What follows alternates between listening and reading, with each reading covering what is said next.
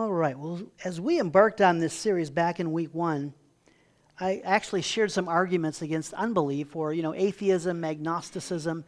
And I said that when it comes to those issues, one of the realities is that they do not have an answer to life's deepest questions, like who am I? What's my identity? Or why am I here? What's my purpose? Or does anyone love me? What's my worth? Why do I matter? What's my significance? Or even, what happens when I die? What about my eternity? And these are life's deepest questions, and these are the questions that people are asking every day. And they're looking for answers, and they're searching desperately for. And we said that, unbelief, atheism, it has no answer for any of those questions. That's the sad reality. Apart from Christ and His Word, no one can answer these questions, and at least not in a way that gives us security, confidence, and yes, even hope. In fact, I was thinking about two people today, Jay and Jenny. And let's just say, for instance, that Jay does not have answers to those deepest questions because he doesn't know Christ. And then Jenny, she knows Christ, and she does have answers to all of those. She knows why she's here. She knows why she's valuable. She knows where her worth comes from. She knows where she's going when she leaves this world. And just think about their lives, because we all know people, right, on both sides of the aisle here. And so just think, what do their lives look like? Like, what does Jenny's life look like when she has answers to these life's deepest questions? What does Jay's life look like when he doesn't have answer to those deepest questions? I think we understand. And the reality is that one of our key verses for this series again, in your hearts, 1 Peter 3:15, in your hearts honor Christ the Lord as holy, always being prepared to make a defense to anyone who asks you for a reason for the hope that is in you, yet do it with gentleness and respect. And so we're saying here that when you know the answers to life's deepest questions, when you find them right here in God's Word, you have hope. And that's what we're defending in this series, the fact that we have hope. The reality is, our faith answers these very questions and gives us hope. Our faith answers life's deepest questions that everyone is looking for answers for and gives us an incredible hope. And in fact, as we said last week, we talked about the spiritual thirst, like the rock that was struck and out of it came the living water that satisfies our spiritual thirst. We talked about having this eternal component because God breathed His Spirit into us. And these are the things we're searching for and looking for and hungering for. We only find the answers in God's Word. Now, I want to transition a moment from life's deepest questions to life's biggest questions. And the biggest questions are what? Well, we're talking about them in this series, like, what about God? What about the Bible? What about creation? What about the gospel? What about Jesus Himself? We'll talk about Him today. And the reality is, who has the answer to these biggest questions? And of course, we find them in the Scriptures, of course, and we are looking in this series and seeing how we can make good, solid arguments to see that the Bible is reliable, to see that God is real. These are true, and we're defending the faith in this series, rational answers to a reasonable faith. And yes, it's reasonable to believe in God. His Word is reliable. His creation is His, and we can trust what the Scriptures say about creation, the gospel, and today we're going to talk about specifically about Jesus. And that's where we're going today. But, I was thinking about this reality. Is that we're trying to keep the answers in this series, as I said at the outset, somewhat simple. And maybe this idea resonates with me, because when you get into a study like this, there is just mountains of evidence you can look through, and you see all the arguments for God, and all the arguments for, creation, and all the arguments for all of these things, and it's like you could spend, a month on each topic or more, and you could get really deep, and that would be a bit overwhelming. It's even overwhelming when you're studying, and part of the challenge, I guess, studying is trying to take all of this and just hone it down, and just try to come up with some simple little arguments that we can just wrap our hands around and that we can own and that we can share. The truth is, we're looking for simple answers to important questions for the everyday man. Because we're not dealing with, as I said before, a lot of deep academia type thinkers with PhDs that want to. We're looking at people, just everyday people like you and me that are asking questions about these things, and how can we give answers that will, maybe cause them to take a second look at God and at His Word.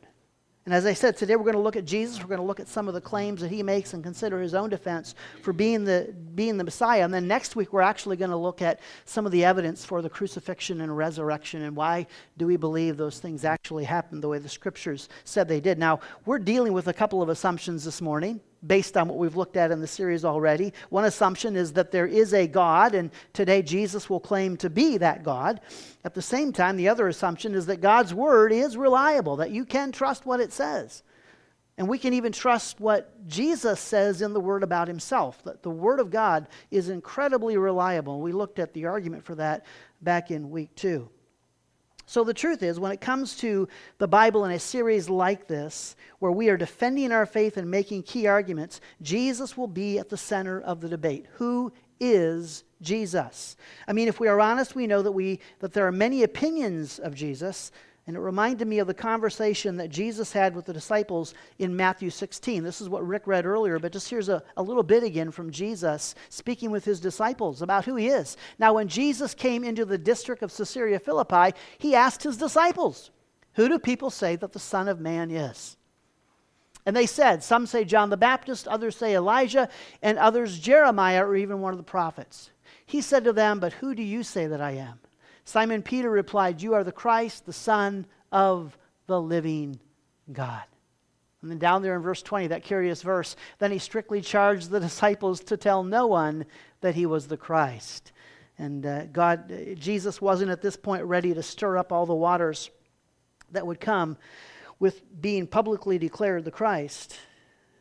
And so he said, "Don't tell anyone yet that I am the Christ, but I'm telling you, and you're going to need to learn who I am." What resonates me here is the people back in Jesus' day didn't seem to have a clear understanding of who he really was. Sam Roberts writes an article in Vanity Fair, and he wrote this with the idea of what if the New York Times back in Jesus' day wrote an obituary for Jesus? I thought this was pretty fascinating. Jesus of Nazareth, whose messianic message captivated thousands, dies at about 33. Here's what he wrote. Jesus of Nazareth, a Galilean carpenter turned itinerant minister who appeals to piety and whose repute as a healer has galvanized a glowing contingent of believers, died on Friday after being crucified that morning just outside Jerusalem, only days after his followers had welcomed him triumphantly to the city as the Anointed One and the Son of David. He was about 33. For a man who had lived the first 3 decades of his life in virtual obscurity, he attracted a remarkable following in only a few years. His reputation reflected a persuasive coupling of message, personal magnetism, and avowed miracles. But it also resonated in the current moment of spiritual and economic discontent and popular resentment of authority and privilege, whether wielded by foreigners from Rome or by the Jewish priests in Jerusalem and their confederates. After he was declared dead on Friday night, he was buried nearby in a cave. On Sunday, his disciples reported that his body was missing. You know, when I read that, what struck me about that? What an interesting way to conceptualize the death of Jesus back in his day. But what is striking about that is that how they would have written about Jesus and viewed Jesus back in his day is pretty much how we would view Jesus today in our day, right? It's like there's a lot of similarities there. Like people today are still confused about who Jesus is. Think about it. Jesus was an interesting, even controversial figure. He was in ways hard to understand. He gained a fair following. He seemed to be a wise and good teacher. He seemed to live a humble life. His death was marred in controversy. His resurrection even more. And today, that's how people, he's just, if you do not know him as the Christ, as the Messiah, as your Savior, then you look at him and it's like, yeah, who is Jesus? How do I understand him? The real Jesus is often missed by most people, even yet today.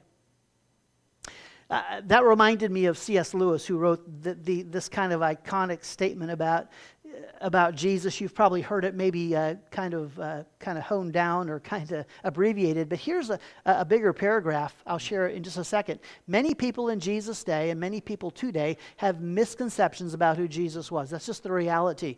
And so this quote by C.S. Lewis kind of embodies this idea again, and you may have heard this and may be familiar with this. C.S. Lewis says, "I'm trying to prevent anyone saying the really foolish thing that people often say about him.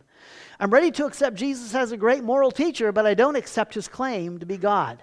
That is the one thing we must not say. He goes on, a man who was merely a man and said the sort of things Jesus said would not be a great moral teacher. He would either be a lunatic on the level with the man who says he is a poached egg, or else he would be the devil of hell. You must make your choice. Either this man was and is God, is the Son of God, or else a madman or something worse. In fact, I think I've got just a little other quote here from him. You can shut him up for a fool, you can spit at him and kill him as a demon, or you can fall at his feet and call him Lord and God. But let us not come with any patronizing nonsense about his being a great human teacher. He has not left that open to us. He did not intend to. Finally, we may note in passing that he was never regarded as a mere moral teacher. He did not produce that effect on any of the people who actually met him. He produced mainly three effects: hatred, terror, adoration. There was no trace of people expressing mild approval.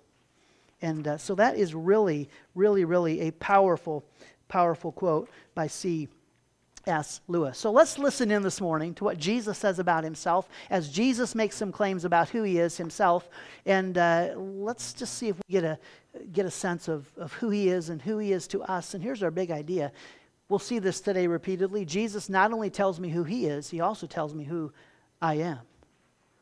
He also tells me Jesus tells us who he is, but at the same time, he tells me who I am. And so today we have the 4 I am statements from Jesus, really 3, and then a 4th one just kind of tossed on at the end here.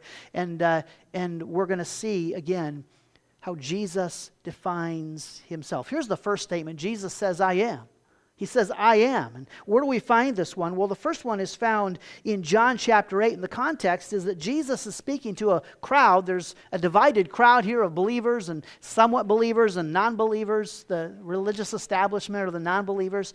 And they get into a discussion about Abraham and who Abraham is. And we'll pick it up here in John 8:36. Jesus says this to the leaders. Your father Abraham rejoiced that he would see my day. He saw it and was glad. And so Abraham, basically what he's saying is that Abraham saw Jesus and Isaac. That's the point here. Like back when Abraham walked up the mountain with Isaac to sacrifice him like God told him to, there's a sense that Abraham looked at Isaac and saw Jesus. He understood that in the future, one day, Jesus, the Messiah, would come, walk up the mountain, and he would be a sacrifice for our sins. How he understood that, we don't know.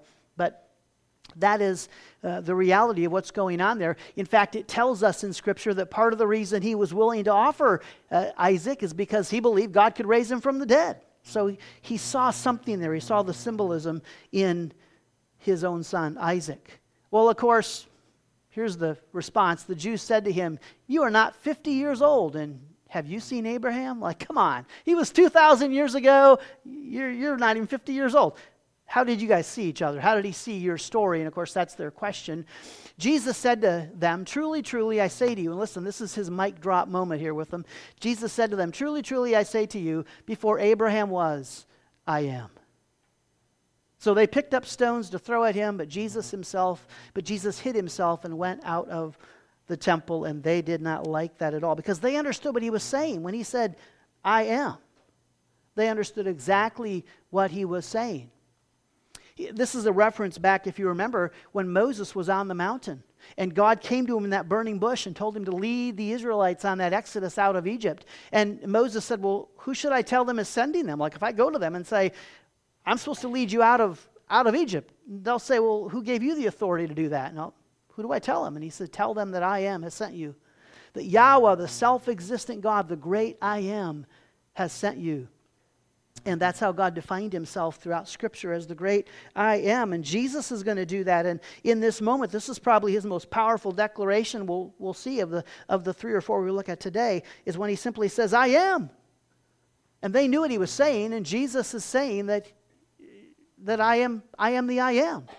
And what is really fascinating, we've talked about this before, but Jesus said he was God without directly saying he was God. Like Jesus never ever came out and said, I am God. But he said it all the time.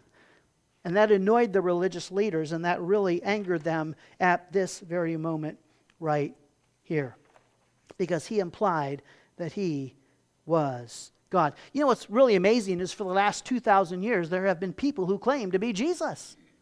You know, there are people on the earth right now today that claim to be the second coming of Jesus. I know a couple, I've heard a couple of stories. There's probably more than that. It's just ludicrous. But there are those that claim to be the second coming of Christ. But the truth is, the only one who has ever proved it has been Jesus. No one has fulfilled all the prophecies, performed all the miracles, or offered up their life as Christ did. And so that's just the reality. Here's what's really fascinating is that Jesus prophesied that there would be people that would come in his name and say that they were the Christ, that they were Jesus.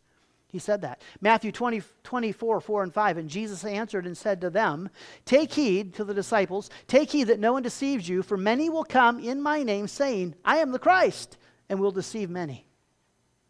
How about that? Later on in the same chapter, then if anyone says to you, look, here is the Christ, or there, do not believe it. For false Christ, pseudo Christos, or Christus, and false prophets will arise and show great signs and wonders to deceive, if possible, even the elect. There's even a Greek word there defining these false Christs. And so Jesus says, beware of the pretenders.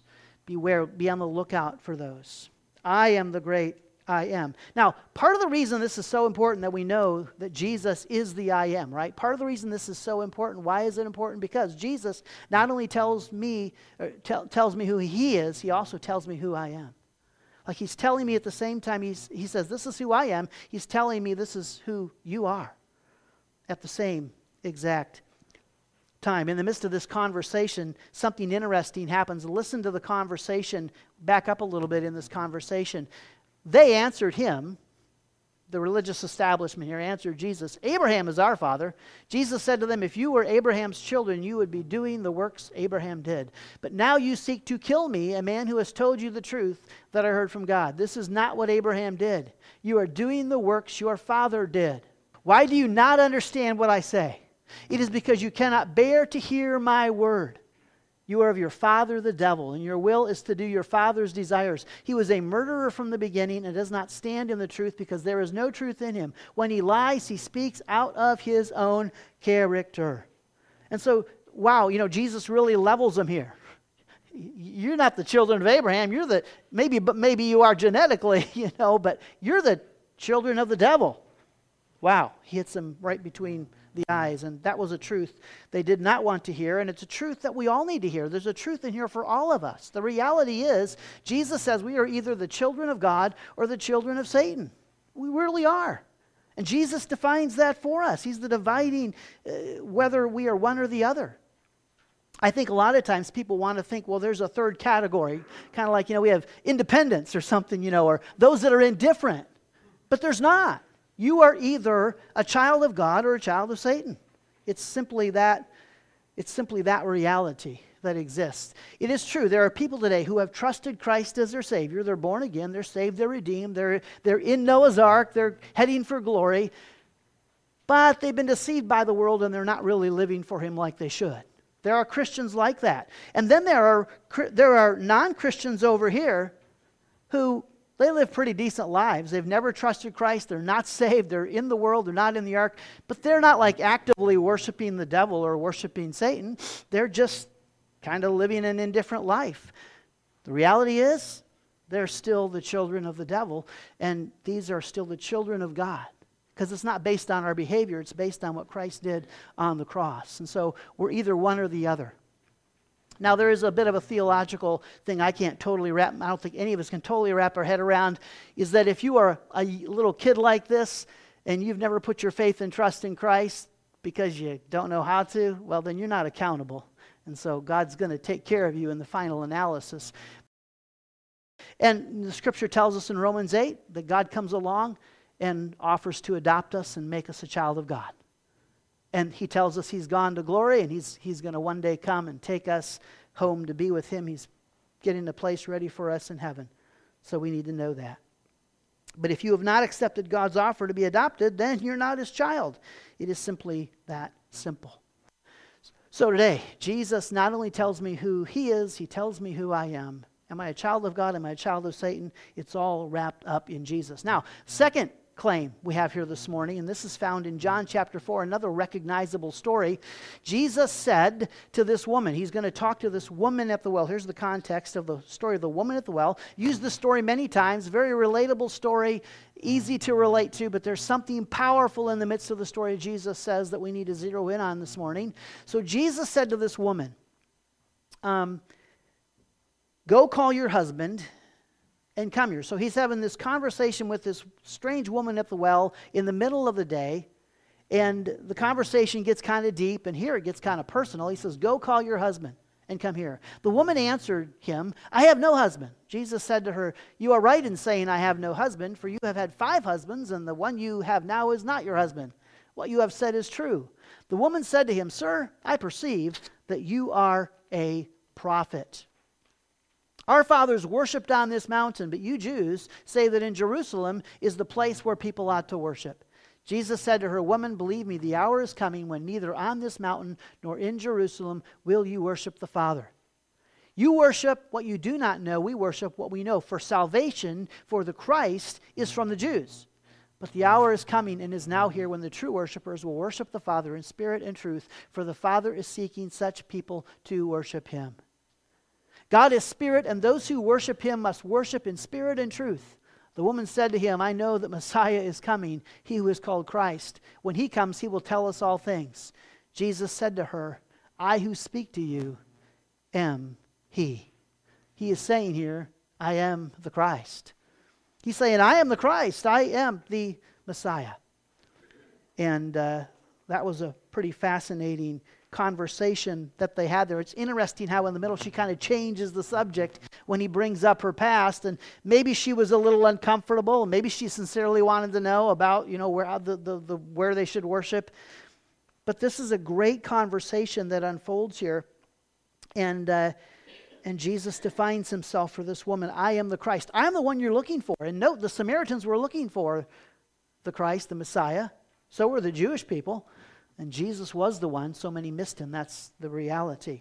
Now the question here is, again, who is the Christ? So who is the Christ? Well, for one thing, the Christ is the eternal one. Let me show you something really fascinating here. So go back to the Garden of Eden a minute, right?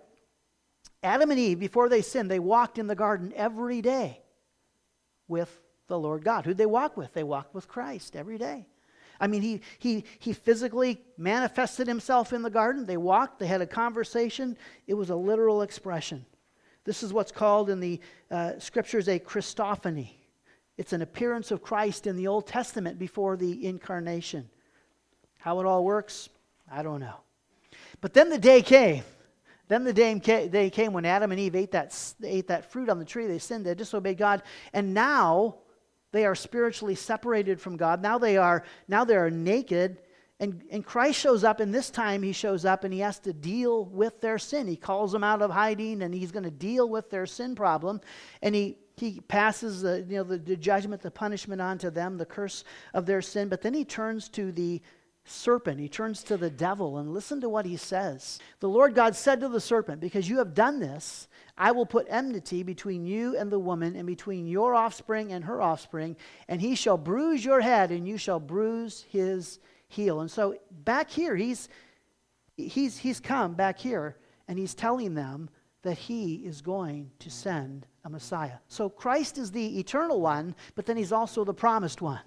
I mean, way back here, 3rd chapter of the Bible, and God's promising that he is going to send a Messiah. What's really fascinating to me, what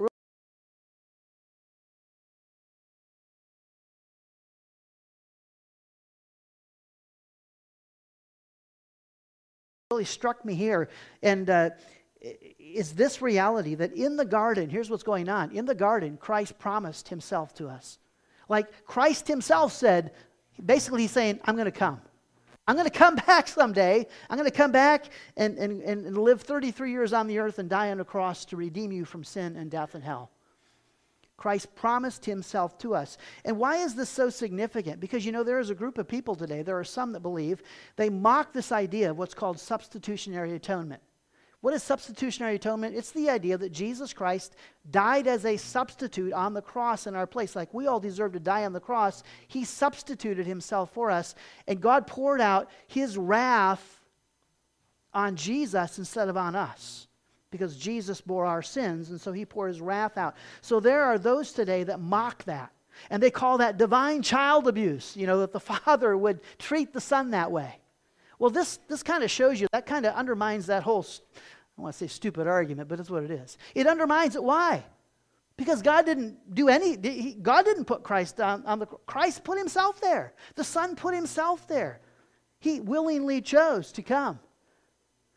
He willingly laid down his life for us. He says that in the Scriptures, that he came and willingly in the gospel laid down his life for you and me. It's not the Father, pouring out abuse on his Son. It's the Father and the Son and the Spirit working out this plan together, and Jesus' role, or the Christ's role in this plan, was to come and be Jesus and to die on the cross.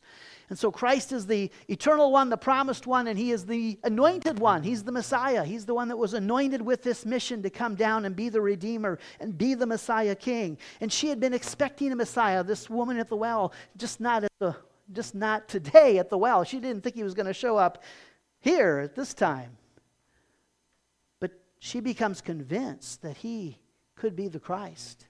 She really becomes convinced of that. Now remember again what we said. Well, here's what it says. Jesus said to her, and here's the argument, just the thing to remember again. Jesus not only tells me who he is, he tells me who I am. So their conversation, listen what it says. Jesus said to her, "Everyone who drinks of this water will be thirsty again, but whoever drinks of the water that I will give him will never be thirsty again. The water that I will give him will become in him a spring of water welling up to eternal life."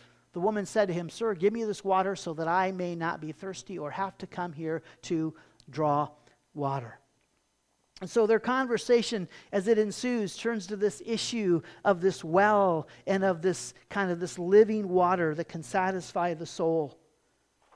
And it really intrigues her. It really super intrigues her when he talks about this. And here's two things that he tells us when he defines us in our life for us, is that he alone can quench our spiritual thirst. Like Jesus alone can quench our spiritual thirst. Now, initially, the lady doesn't get this. She's thinking, oh, wow, he'll give me physical water and I'll never have to come back here. But Jesus says, no, I'm talking about something much deeper. I have a much deeper well, and in my well is living, eternal water that will satisfy your soul. I was thinking about this story, and I wonder if this story doesn't lose something for us in the translation and culture. Here's what I mean. When is the last time you went to a well and dropped down a bucket and pulled up water to take back home? Right? Well, we don't do that today. We have wells, but they pump the water when they're working, right? Steve and Lori, when they were working, they pumped the water into our home. So we can't really relate to this, but I'm thinking here's this woman who, just think about the amount of work, the amount of energy to get this water. And so, yeah, this is intriguing. Like, I don't have to come back here and do this anymore. And she's like, no, it's even better than that. My water will be a fountain that will rise up inside of you. And so we need to think about that. People spend a lot of energy and work today trying to satisfy their spiritual thirst. They look everywhere, but they don't look here. They don't look to the book, to the one who can answer life's deepest questions. And so they're spiritually thirsty. And Jesus comes to answer that question. And we need to know that. And this is where the compelling story of Christ comes in. We talked about it last week. Beyond all the theology, there is an incredible, compelling story here of what Christ can do for us. Of the rock that was struck, and out of him pours this living and eternal water that can satisfy our spiritual soul. And we all know people around us that are spiritually thirsty today, and so this has to be a part of our defense of the gospel. Something else struck me really fascinating here. In verse 5, so Jesus, wearied as he was from his journey, was sitting beside the well. It was about the 6th hour. This is back when the whole scenario starts. And it was about the 6th hour, and that jumped out at me because I thought, you know what else happened about the 6th hour? On another day? There's another important day, and something happened about the 6th hour. Well, on the day Jesus was crucified, he was on the cross from the 9th hour until the 3rd hour, and the 6th hour was new, and the 6th hour was when darkness descended, and when Jesus transitioned from just the physical suffering to actually taking on our spiritual suffering and taking on our spiritual Son, and the sky became dark, and everything became dark, and whoa, then Jesus began to I believe at that point, bear our sins in his body on the tree. From 12 o'clock to 3 o'clock, he hung on that cross and he bore our sinfulness and our hopelessness and our brokenness and our emptiness. And shortly before he dies, this is what he says when he hangs on the cross. After this, Jesus, knowing that all was now finished, said to fulfill the scriptures, I thirst. And so here is the one, just get the picture here that the one who is the living water is now thirsty. The one who is now the living water has so identified with you and me that he is now thirsty. The one offering living water to the woman at the well now knows exactly how it felt to be thirsty. I think that is so incredibly powerful. And I know I've mentioned that before, but I just saw the 6th hour there, and it just drew that connection back for me again. The second thing Jesus tells us here, not only can he satisfy our spiritual thirst, but Jesus can end our spiritual search. He can end our spiritual search in the sense that he comes along and he says, you no longer have to be defined by your thoughts and your emotions and your choices. I mean, if you don't know Christ, that's how you're defined. By the choices you make, by your emotions, by your thoughts, by your injustices, by your injuries, by your past, by your pain, by your hurt, by everything that's been done wrong to you, all the mistakes you have made in life, all of your personal failures, that's what defines you. And yes, maybe you think your success defines you. I mean, people get caught up in that too. All their knowledge and all their success and all their accomplishments define them. And the reality is, all that leaves you feeling empty though. And we can be defined by Christ. He can stop our search because we're constantly searching to find that which will define us. The woman then left her water pot, went her way into the city and said to the men, come and see a man who told me all things that I ever did. Could this be the Christ? Then they went out of the city and came to him. And so you can understand that he has told her a compelling story. It's resonated with her, and she's going to have an impact on her entire village. In his book, Sahara Unveiled, William Langweishel tells the story of an Algerian named Laglag and a companion whose truck broke down while crossing the desert. They nearly died of thirst during the 3 weeks they waited before being rescued. As their bodies dehydrated, they became willing to drink anything in hopes of quenching their terrible thirst. The sun forced them into the shade under the truck, where they dug a shallow trench. Day after day they lay there. They had food but did not eat, fearing it would magnify their thirst. Dehydration, not starvation, kills wanderers in the desert, and thirst is the most terrible of all human sufferings. Psychologists used Greek-based words to describe stages of human thirst. For example, the Sahara is dipsogenic, meaning thirst-provoking. In Laglag's case, they might say he progressed from eudipsia, ordinary thirst, through bouts of hyperdipsia, meaning temporary intense thirst, to polydipsia, sustained excessive thirst. Polydipsia means the kind of thirst that drives one to drink anything.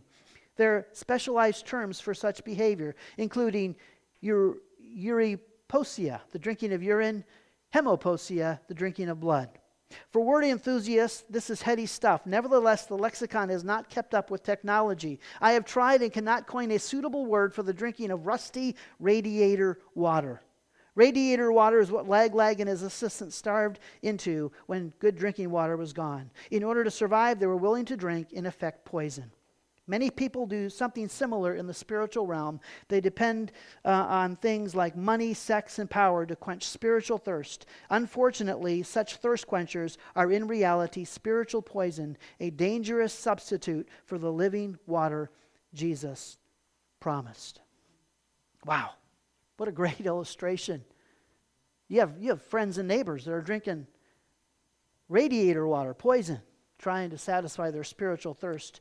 And only Christ can satisfy that thirst. Again, Jesus not only tells me who he is, he also tells me who I am. Here's our third claim this morning. This time another conversation, Jesus and the disciples in John 14. Let not your hearts be troubled, he tells the disciples. Believe in God, believe also in me. In my Father's house are many rooms. If it were not so, would I have told you that I go to prepare a place for you? And if I go and prepare a place for you, I will come again and will take you to myself, that where I am, you may be also. And you know the way to where I am going. Thomas said to him, Lord, we do not know where you are going. How can we know the way? Jesus said to him, I am the way and the truth and the life. No one comes to the Father except through me. If you had known me, you would have known my Father also. From now on, you do know him and have seen him. And Jesus tells us that he is the way. I am the way. I am the Christ, and I am the way. Now, there's a real issue with this claim, right? You get the claim today as a real issue in our society because the problem is Jesus is simply too exclusive in a world that is claiming to be so inclusive. We live in a very inclusive world today, you know. And Jesus is very exclusive. He's like, no, I am the way. In fact, I am the only way. There is no other way besides me. There's no other way to the Father. There's no other way to the truth. In fact, he doubles down in this whole argument. Basically, he says, I am the way, I am the truth. Like, I am the way, and I'm telling you the truth, that I am the way. And I am the way to life. It's like, boom, boom, boom.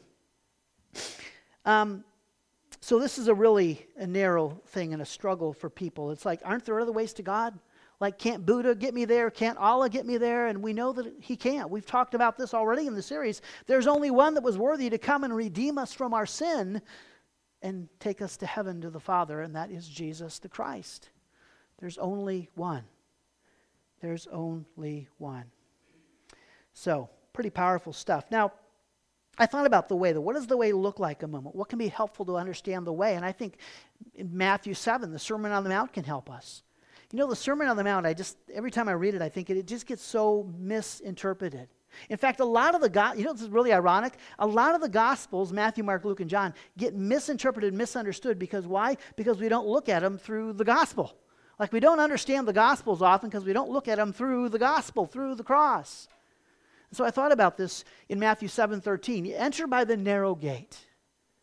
For the gate is wide and the way is easy that leads to destruction, and those who enter by it are many. For the gate is narrow and the way is hard that leads to life, and those who find it are few. When we say that Jesus is the way, one way to understand that is that Jesus is the narrow way. Jesus, not my behavior, is the narrow way. It's the exclusive way. I think so many times we read this like there's this broad way that leads to destruction, and it's just the wild and wicked and sinful that are on the broad way leading to destruction. And over here is the narrow way, and those are the people that are living good moral lives. And they got all their act together, and that's the narrow way, and that's not the truth. Because there are a lot of good moral people that are on the broad way to destruction. Because all their good works are like filthy rags, and we cannot save ourselves. We need to know that. The religious establishment in Jesus' day were very holy and very, very good at trying to live lives that looked really impeccable to the other outside people. And yet they were on the wide road to destruction. The narrow way that leads to life is Christ. It's simply that. It is simply Christ. There are a lot of well-intentioned pastors today who are probably on the broad road to destruction because they are simply have never put their faith and trust in Christ. By contrast then, look at this. Isaiah 53:6, all we like sheep have gone astray. We have turned everyone to his own way. And the Lord has laid on him the iniquity of us all. And so we could say, really here by extension, that the broad way is our way, right? The broad way is our way. And to get on the narrow way is when we exit off our own way and we start going a different, we take a U-turn and we go the narrow way. We begin to put our faith and trust in Christ. The broad way is our way, the self-righteousness and unrighteousness. It's the road we have been traveling on all along since birth. We have just been going our own way. We need to exit that and get on the narrow path. Again, Jesus, though, not only tells me who he is, he tells me who I am.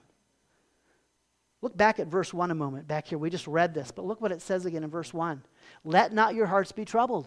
Believe in God. Believe also in me. If you don't believe in God, and if you don't know the way, you're going to be troubled in your soul. He says, I will come again, verse 3, and I will take you to myself, that where I am, you may be also, and you know the way to where I am going. It's a promise to the Jewish people there at the time, but the reality is, it's also, we're promised the same thing, that he's going to come back and he's going to take us home. He's going to take us off of this sin-infested planet.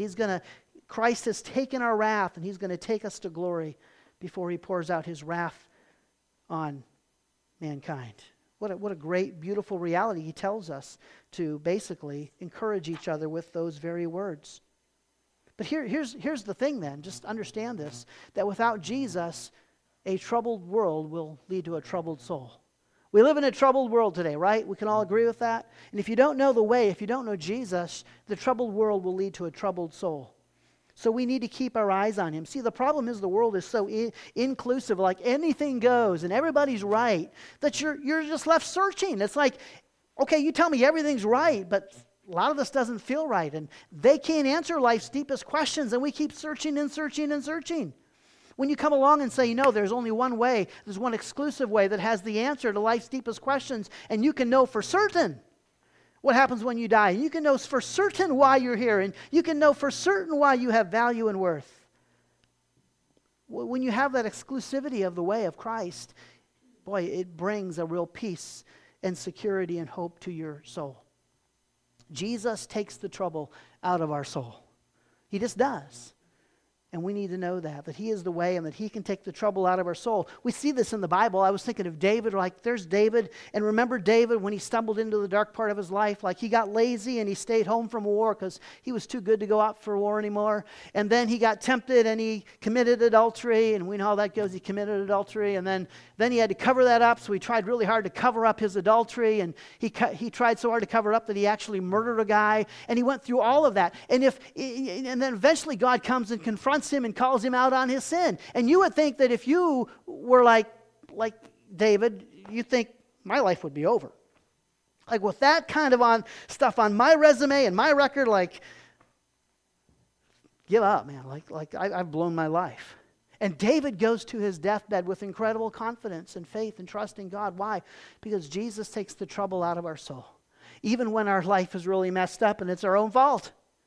And then there's Joseph, right? Joseph, like he has those great dreams and then his brothers, they get angry at him and they're jealous of him. And so then they sell him into slavery and they lie to his dad and his dad thinks he's dead. And Joseph's, he gets his character gets impugned, his motivations are maligned and all of this stuff he goes through. He goes to jail unjustly and all those dreams are like never going to happen. And the whole time, Joseph is a man didn't seem to have any trouble in his soul. He had peace. Why? And that's what Jesus does for us. He takes the trouble out of our soul and he gives us a sense of peace. You see, Jesus is the way, and when you know you are on the right path, that gives you security, peace, and hope. And it gives you security, peace, and hope. Tim Keller, in his book, A Vision for a Gospel-Centered Life, said he would never forget the story about one of his mentors, a college professor named Dr. Addison Leach. Two young women at the college were both bright, and their respective parents wanted them to get master's degrees and go on to careers. But instead, they both became Christians. Both decided they were going to become missionaries. Their parents had a fit. One of the mothers called Dr. Leach, thinking that Dr. Leach was one of the reasons that the girls had become, in the mother's worlds, religious fanatics, rather than pursuing the course they had hoped, getting a career and having security. Instead, they were going to go wildly off into the blue. This mother said, we wanted our daughter to get a master's degree, start a career, and get something in the bank so she could have some security. Dr. Leach responded, please, just let me remind you of something. We're all on a little ball of rock called Earth, and we're spinning along through space at zillions of miles per hour. Even if we don't run into anything, eventually we're all going to die, which means that under every single one of us, there's a trap door that's going to open one day, and we're going to fall off this ball of rock, and underneath will either be the everlasting arms of God or absolutely nothing. So maybe we can get a master's degree to get some security, but the biggest savings account in the world cannot stop cancer. It can't stop traffic accidents. It cannot stop broken hearts. It can't give you anything, any of the things that God can give you. He's the only significance you can have. He's the only love that can get you and can't lose. In other words, you can have all the security in the world, but it's not going to answer life's deepest questions. And you're going to be thirsty, and you're going to be searching, and you're going to be looking for peace and security and hope. Some of the most secure people some of the people in the world that have the most security because they got so much money are the most insecure people and are so incredibly searching. So what did we see today? What did we learn today about the claims of Jesus? I'm going to skip that if I could. What do we see today? Jesus claimed to be God, the great I am. He is the self-existent God. That's who he claims to be. He claims to be God. He is the great I am. He determines if I am a child of God or if I am a child of Satan. He makes that determination. He tells me who I am. Not only who he is, he tells me who I am. Because what I do with him determines whether I am saved or whether I am not saved. Jesus claimed to be the Christ, the eternal one, the promised one, the anointed one. He claimed to be the Christ. He promised to lay down his life for us. He was the rock that was struck, that provided the living water that satisfies our thirst, and he is the end of our spiritual search. And then he claimed to be the way. He is the narrow and exclusive way. There is no other way but Jesus. There's no other way to peace and security and hope than through Christ. And all the options in the world today, in all the false religions of the world today, amidst the plurality of religion and the self-help options and the self-centered living, amidst the attempts to self-medicate with all the destructive choices in the world, there is a very exclusive and narrow way. His name is Jesus, and there is salvation in no one else, for there is no other name under heaven given among men by which we must be saved. There's only salvation in Jesus, and we find in Jesus an answer to the trouble that riddles our soul. Of all the I am statements, I'm going to give you one last one here briefly in closing. Just going to throw this out here. Jesus says, I am the life. He does say, I am the life. And I was thinking about Jesus' most profound statement for himself is when he says, I am. His most significant statement to us might be when he says, I am the life. Because understand that when you put your faith and trust in Christ, his life becomes your life. Right?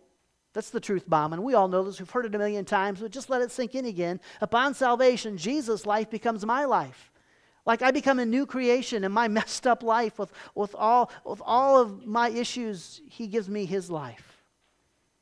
And I become a new creation in Christ, and I simply need to be aware of that. I need to be reminded of that every single day. The one who tells us who he is also then tells us now who we are. He tells us who we are. And all that we can be in Christ as he answers life's deepest questions. This week, build your faith and defend your hope by choosing one of these titles or these defining qualities each day to focus on. And so in your notes, and if you didn't pick any notes up, you can grab one. There's more on the way home. There's a table on the back there that gives you a bunch of I am statements of who I am in Christ. And just every day, choose one of those I am statements and focus on it. And just dwell on it for that day. I am worthy, I am holy, I am free, I am alive. And it goes on. And there's just so many of them to just be reminded of who I am. And why is this important? Because when it comes to defending the faith and sharing your faith, here's the thing to remember, that a very powerful part of this is going to be your compelling story. This isn't true for everybody, but for a lot of people, they're going to come to faith. I mean, not just because you give them all the arguments and all the theology, but because your life is such an incredibly compelling story. And so focus on who you are, what Christ has done in your life, and share that with others. Let's stand together, and we're going to sing this song as we close today. And what a great song to end on this morning, just to encourage us as we walk out the door.